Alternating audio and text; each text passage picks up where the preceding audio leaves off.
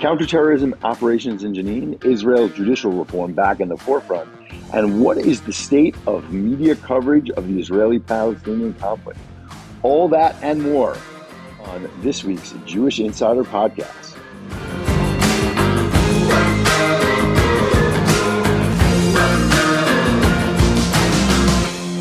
Ruth Marks Eglash is the author of a brand new book, Parallel Lines, which tells some incredible stories about young women in Jerusalem.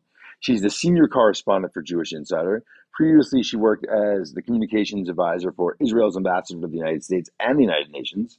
Before that, she was the deputy bureau chief for the Washington Post in Jerusalem for 8 years. And before the Washington Post, she worked at the Jerusalem Post as the deputy managing editor and social welfare reporter. Ruth, welcome to the podcast. Thank you for having me on. So, Ruth, after a long career in hard news and journalism, this is your first debut novel called Parallel Lines. Tell us about how you went from being a journalist who covered, hard or straight news into writing this novel. Well, I've been covering hard news from Israel for more than 20 years, and there's so many restrictions on the media, on journalism, and I had all these stories that I collected up over the years. I spent 13 years working for the Jerusalem Post, 8 years at the Washington Post, and I was just gaining more and more stories that I wasn't able to put into news stories, the side stories, the experiences that I had going out into the field, talking to Israelis, talking to Palestinians, talking to ordinary people as well as politicians. And I felt like, I needed an outlet for it.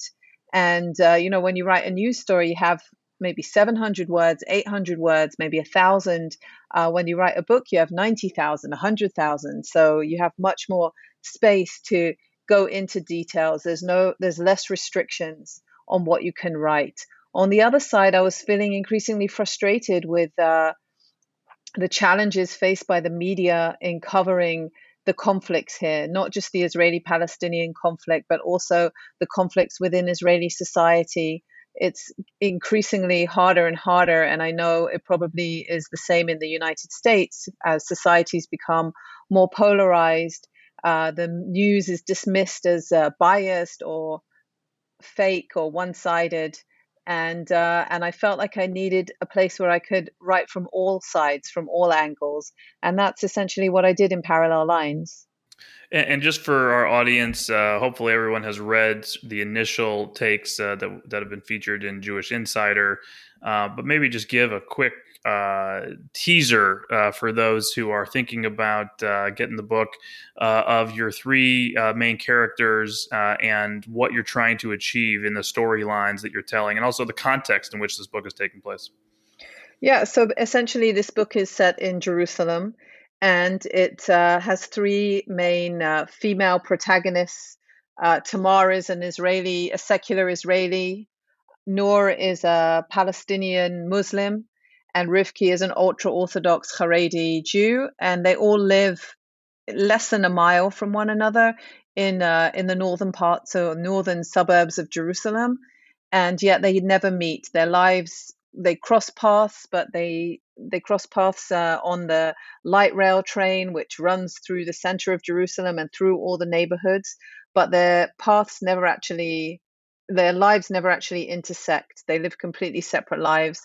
And I tried to capture really what it's like to be a teenager. Each one of the women in the book are 16 years old. And I really wanted to capture what it's like for young people growing up in a city that's always under conflict, always in the spotlight, always has these tensions going on around them. And that's essentially that is the essence of the novel.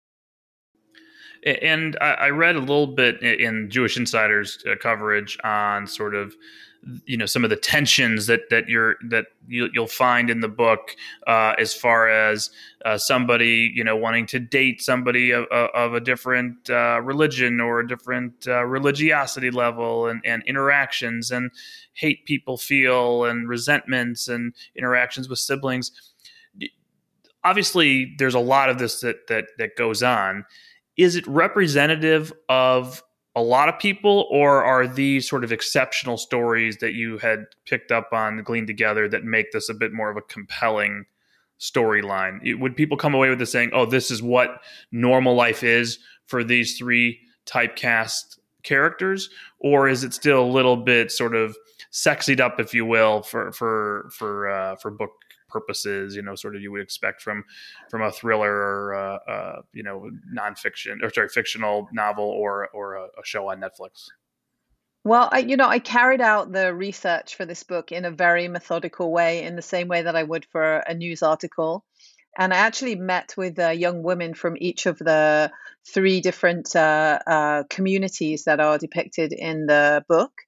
The Israeli Jewish secular character Tamar was the easiest for me to access, because she is very much based on my daughter's experience. I have three Israeli-born children, and they were growing up in Jerusalem. They all grew up in Jerusalem.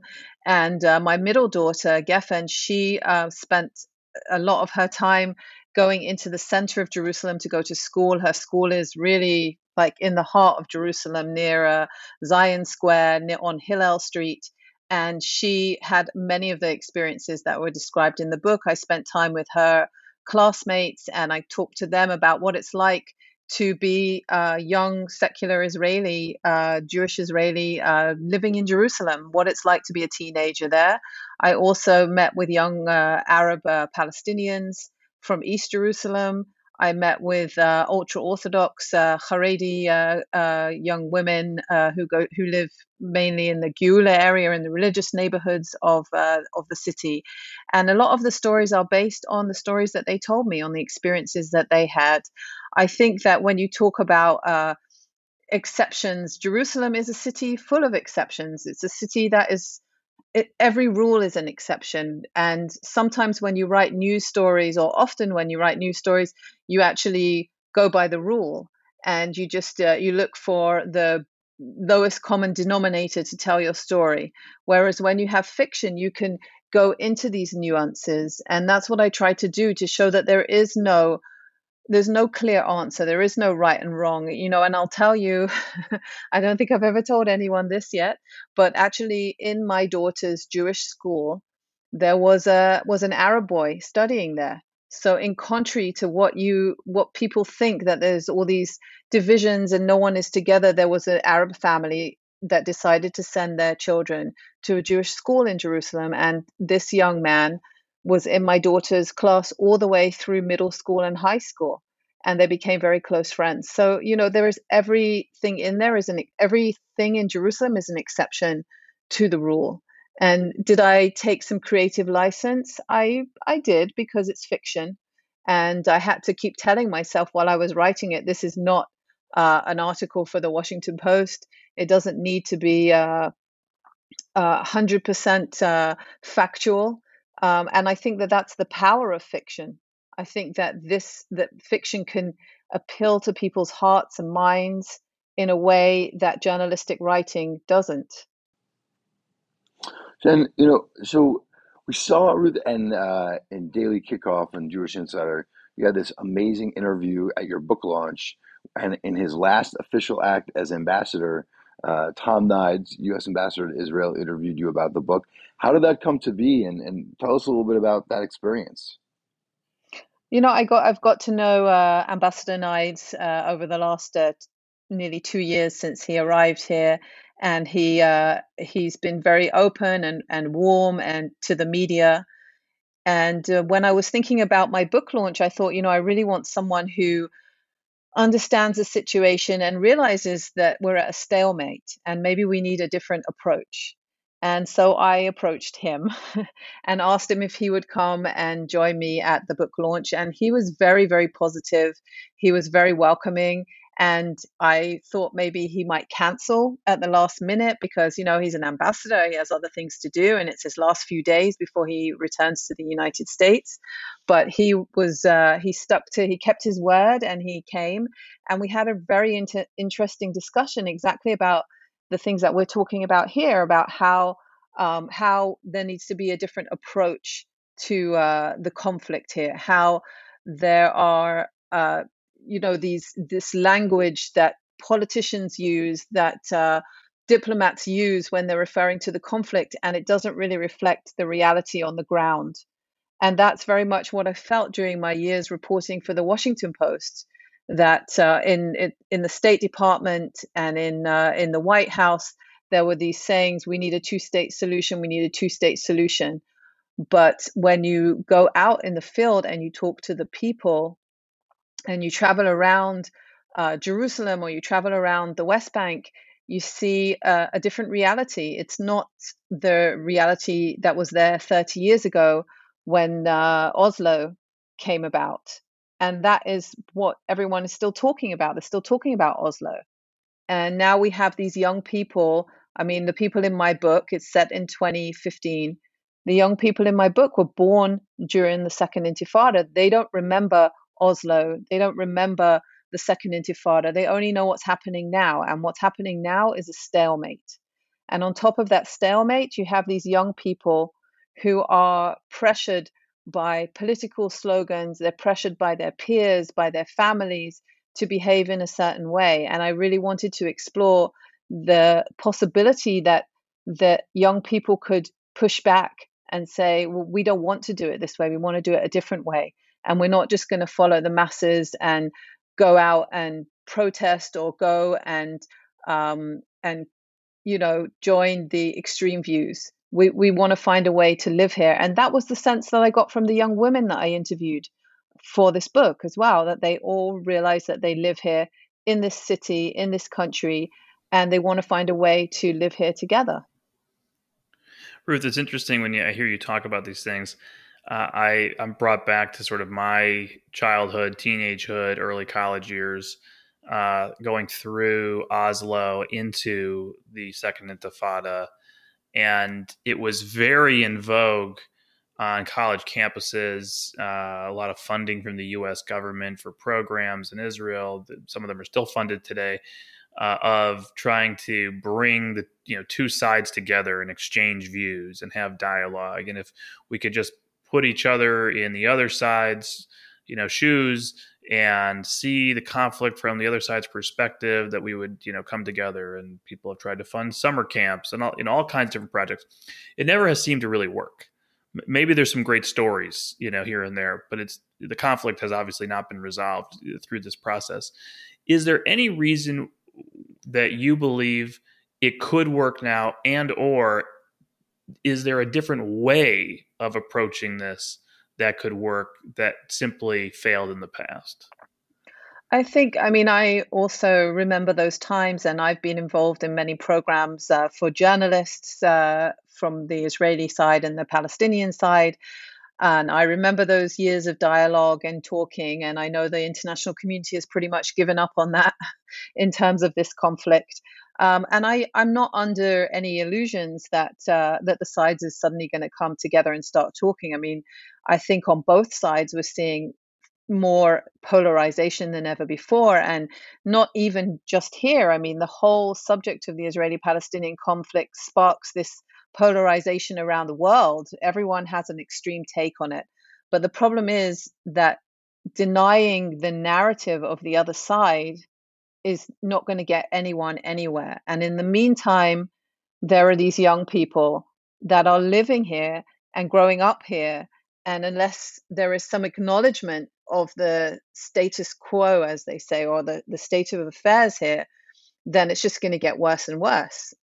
So I really felt like, I have this capacity in a novel to share the narrative of all sides. And I'm not just talking about the Israeli-Palestinian conflict. I'm also talking about religious secular conflict, which is growing in Jerusalem. The divide between religious people and secular people is a daily tension in Jerusalem, and both sides refuse to see or recognize the views and the narratives of the other side.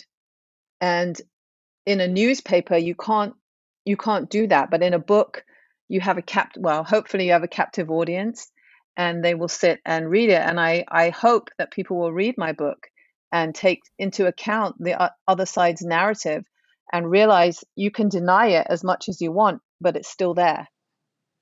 So that's a good segue to ask about some of the ongoing political disputes in Israel today. Obviously, for months now, mass protests back and forth. They seem to ebb and flow about judicial reform, the proposed judicial reform. It's been back in the news a lot more in the last week to 10 days. What is your take of how it's going, and what do you think is going to happen next as it relates to the proposed judicial reforms by the Netanyahu government and the street protests that are seem to be happening every day? Well, these protests, they haven't really ebbed and flowed. They've been pretty stable, pretty regular every single week. Last week, we saw spontaneous protests after the police chief in Tel Aviv said that he was standing down. Today, we're seeing a response to legislation that passed its initial readings in the Knesset. But there is a core of people, and I would say ordinary people, who are very scared. And this just goes back to my point of polarization in society. It's not just Israelis and Palestinians; it's within Israeli society. There's this separation, and no side is willing to listen to the other side. And really, the scenes that I've seen yesterday evening, Monday, and today, Tuesday, have been quite shocking. I've never seen anything like that. I've been covering Israel for more than 20 years, and I have not seen scenes like this. I mean, you feel it everywhere. On the streets, this morning, not far from where I live, there were protesters, hundreds of protesters who blocked the main, highway into Jerusalem. I've never seen that happen before. So I mean, there is very heightened tension here. Um, there's obviously a political situation that has arisen through, I'm sure that you've covered this on your show extensively, the political turmoil in the Knesset, the makeup of the electoral system that has allowed, that allows for small groups to kind of dictate the agenda. And that has really what's led us to this point. We talk about a democracy, but we're talking about small political parties that make up this coalition, and they are the ones who are making decisions for the masses. And I think that that's really where the fault line lies, that people are making decisions for the country that the majority of people, or maybe half the people, are very much against, and they're very, very scared. There's a lot of fear, a lot of fear. Maybe it's something to do with the speed at which this government has tried to roll out these judicial reforms, or maybe it's to do with the fact that they're trying to change a part of the constitution that needs to have more broader consensus in terms of changing it. And the scenes are very extreme today. I think we're going to see more of those in the next few weeks. I'm curious. Obviously, you've covered Ambassador Nides and some of the back and forth that's gone on between the ambassador and members of the Israeli government during this debate. We saw President Biden in his interview earlier in the week talk about the most extreme, elements of a government in Israel he's ever seen, and obviously has weighed in on judicial reform. Have you found the issue of America's views on this, the president's views on this, the ambassador, to be something that anybody actually involved in the debate cares about, other than some political echelon scoring points? Or is it actually something that people are talking about? Either they're happy he's speaking out, or they're really upset, the U.S. is somehow meddling. What is the perception on the ground of the U.S. role in this debate? No, I think there is I think Israelis look to America very often for approval or for validation of things taking place here. And obviously, President Biden's comments, or his approach to this judicial reform process, has been, either used by the protesters to, validate their position, and it's also been attacked. I mean, you probably saw today there were comments by the Diaspora Affairs Minister Amichai Shikli accusing the White House of backing or supporting somehow, or promoting the protests against the judicial reform. And yeah, it's very, very much, everything that Ambassador Nides says about anything to do with the political situation is headlines here. I've always found this sort of a fascinating debate about, what level of say, if any, does the U.S. alliance with Israel get it in the Israeli, in Israeli body politic, in policy.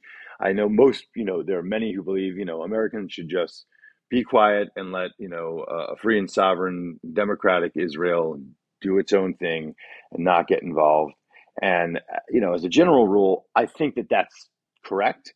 But there are some guardrails that I think that, we as a country would express with any ally that we have a deep and abiding, friendship and very strategic relationship with. That, like, if you see things that are happening that are just that not good, and I guess is your role to just document what you're seeing, or do you sort of take a position one way or another? I know it's really tough these days to be a sort of unbiased observer in what's going on in the Israeli body politic, or you just want to see sort of a solution that preserves democracy in Israel and moves the country forward? I mean, I think that's an excellent question, because actually was just discussing this today with a fellow journalist, Israeli journalist of mine who works for Channel 12, which is the main television broadcast news here. And it's Israel's such a small country.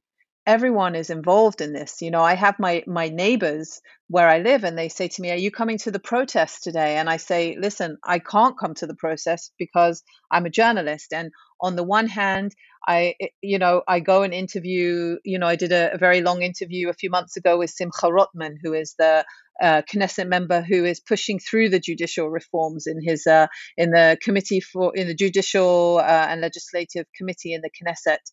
I am in touch with Minister Amichai Shikli. I have to be in contact with the members of the coalition in order to do my job. So as a citizen, or even as a journalist, I feel that I can't go and protest. But it is worrying to see what is happening. And I think for me personally, to see this tension between society, I have, even in my own house, there is a tension on this issue where people don't amongst my children who are now at an age, exactly at the age where they want to be involved in politics and they want to go to the protests. Or they don't want to go to the protests and they think the protests are really bad and disruptive, and they get upset with them. So there is a tension really in a microcosmic micro level that really brings it into every household. And I feel as a journalist, it's very difficult to stay away, or to people just keep asking me, "Why aren't you coming to the protests?" Or people assume that I would be, maybe because I worked for the Washington Post, that I would be automatically against the government. And I try as best as I can not to express an opinion, but it does look very worrying for me about how divided society is on this issue. It's worrying. My joke to everyone is, hey, just if you want to get a free flag, I mean, just get out there. I mean, like every tourist that gets off the ground, I say, like, hey, just go outside and get some free flags. No, it's listen. You asked where I think this is going. I don't know. I mean, this is really. I covered the social justice protests in 2012, I think it was, where people were out in the streets, or 2011, protesting the high cost of living in Israel. At that time, I was the social welfare reporter for the Jerusalem Post, and people were camping on Rothschild Boulevard in Tel Aviv, and that felt pretty tense. But after a few months, when the kids went back to school, the parents packed up their tents and everyone went home. And then there was a war, and then there was an election. and Netanyahu won again. This time, I don't know. There are elements in this government that I covered, that I wrote about in the past, who have really pushed very extreme views, very racist, made very racist comments, not just about Arabs or Palestinians, but also about Reform Jews, liberal Jews, secular Jews. And, it's very, very divisive. And that is what is concerning. The thing that I found amazing to me, though, was we've now seen multiple moments where the IDF has been ordered into what could become a much larger conflict situation. We had the initial tests by the Iranians, a multi-front rocket attack coming in from Lebanon, from Syria, from Gaza. And we saw the immediate strike from the IDF into Islamic Jihad in Gaza that could have escalated, didn't. But it seemed like the nation rallied. The Jenin operation that we just saw, it seemed like the nation still rallied, even while people are planning, their massive demonstrations and disruptions. There's some unique thing in Israel that at the moment of greatest dissent and disunity, there is still incredible unity on the core essence of defending the state. I mean, I think that is true, but I don't know if it's wise to test it, because when you hear in Hebrew from pilots who say that they don't want to show up for their reserve duty, or you see a letter from hundreds of reservists in the intelligence units who say that they're not going to stand for these changes, constitutional changes, then you think, well, maybe there's a limit. Maybe there is a limit. And that's why I say maybe the pace of these reforms are going too fast. And I think a lot of people agree that the judicial system needs changes. But the singular way that certain members of the coalition are pushing this through is a little too fast. And we've heard it also from people within Netanyahu's own party who have expressed that same sentiment, that it's going too fast, that it's singularly trying to make a massive change, and instead of working to convince the public that this needs to be done, these freshman politicians are coming in and saying this needs to be done. This is why we're here. We only have a small window to do it while this government's intact, and we're gonna do it now, whether you like it or not. And I think that might be, that is the red flag. Ruth, a couple of questions on the state of who's covering Israel and how are they covering them? Because you're a longtime journalist, an Israeli. You have written for the Washington Post. So you're a longtime chronicler of the country and of the conflict. Who do you think covers Israel the best of the international media, and who do you think is the worst? I think I think I said this earlier. It's very, very challenging to cover Israel. Very, very challenging. And, especially when it comes to the Israeli-Palestinian conflict, it's such a conflict of narratives. It's true that every few months there's an operation or a flare-up in violence, or there's clashes, or however you want to term it. But in terms of covering Israel, it's really a battle. The majority of the time, it's a battle of narratives. And when journalists come in, it's very difficult for them to, first of all, wade through the narratives, listen to both sides trying to convince them. And also, it's very hard, to not become part of the story. And I think, in a way, journalists have become part of the story. You see, I don't want to say who's best, because you see a story that is pro-Israel, and then you see, pro-Israel maybe from the Wall Street Journal, Fox News, or one of those more conservative media outlets, and you say, wow, they're supporting Israel, and you take their article and kind of wave it towards the pro-Palestinians. And then the Palestinians might take an article that was written by the Washington Post or the BBC and say, look, we have, or Al Jazeera, or look, we're right, we're in the right. And so journalists have become part of the story. And I don't know if anyone is reporting. I don't know if there's a way of reporting accurately. I think that the truths and the facts are very, very subjective for both sides. And I think that there needs to just be, I think the best way of doing it is just to try and be fair. Just to try and be fair. Ruth, I want to get we should have one more storyline here we would like your take on, because we could for sure go on this topic all day. But what do you make of the current sort of, will Bibi visit the White House? Is it only going to be President Herzog? And has President Biden sort of stepped in it too deep in terms of his critique of the Israeli government and the judicial reform? What do you make of all that? And, has President Biden gone too far in his critique? Is it having the opposite of the desired effect in Israel? Is a visit by President Herzog enough? Or without Prime Minister Netanyahu visiting Washington, it sort of speaks to some kind of issue with the alliance? I think the alliance between Israel and the United States is very solid. Everyone that I've spoken to, interviewed in the last few months will say that. And obviously, I covered the tail end of President Obama's term administration when relations between the U.S. and Israel appeared on the surface to be very fragile. And I don't think that we're at that point yet. I think Herzog's visit will send a very good message to both sides that there's still strong ties.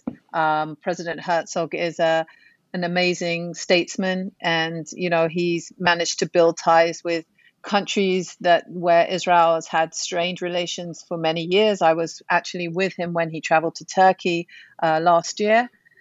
So I think that his visit will go a long way. And I think eventually President Biden will invite Netanyahu to the White House. I think that they've known each other. They've been friends for many, many years.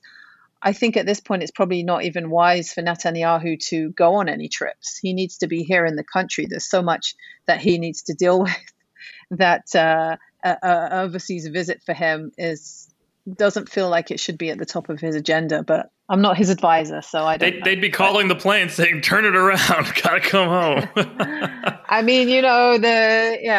The situation here needs his attention, so I don't know if he should be traveling at this point. We have a couple of last questions. We call it the lightning round, where we ask you a couple things to get to know you a little bit better.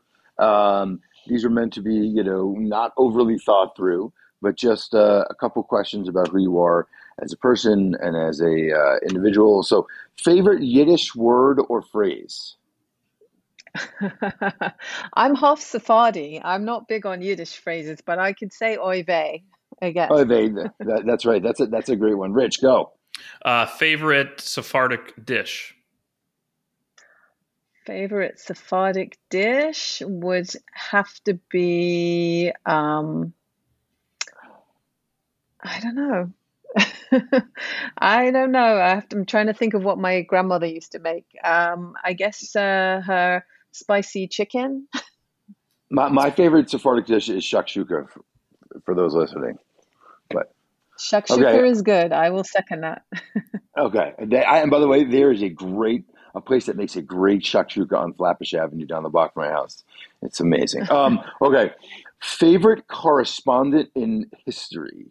I would say that Christina Amanpour, maybe she sounds so obvious, but for a woman journalist, she's impressive, and she's definitely an inspiration. And last, favorite place in Israel? My favorite place in Israel is and I don't take this the wrong way. No, you know what? I will say my favorite place in Israel is probably the old city of Jerusalem. I did not take that the wrong way. I agree with you. I was going to say somewhere else, but I will go with the old city of Jerusalem because it's so colorful and beautiful, and even in times of tension, it still has a magic. And you mentioned my book launch that I did on Sunday with Ambassador Knights. It happened in the Tower of David Museum in the Old City, and it was just such an incredible place to have a book launch. Thank you so much, Ruth. Thank you so much for joining us on the podcast today. We look forward to reading the book and to reading your continued journalism and having you back on the podcast again soon. Thank you. I would love to come back. If you like this show, help us get the word out to other people. Subscribe on your favorite podcast app. Leave us a review on Apple Podcast or Spotify. And most importantly, tell your friends, because it's the best recommendation we can get. Until next time, this is Jewish Insiders Podcast. Thanks for listening.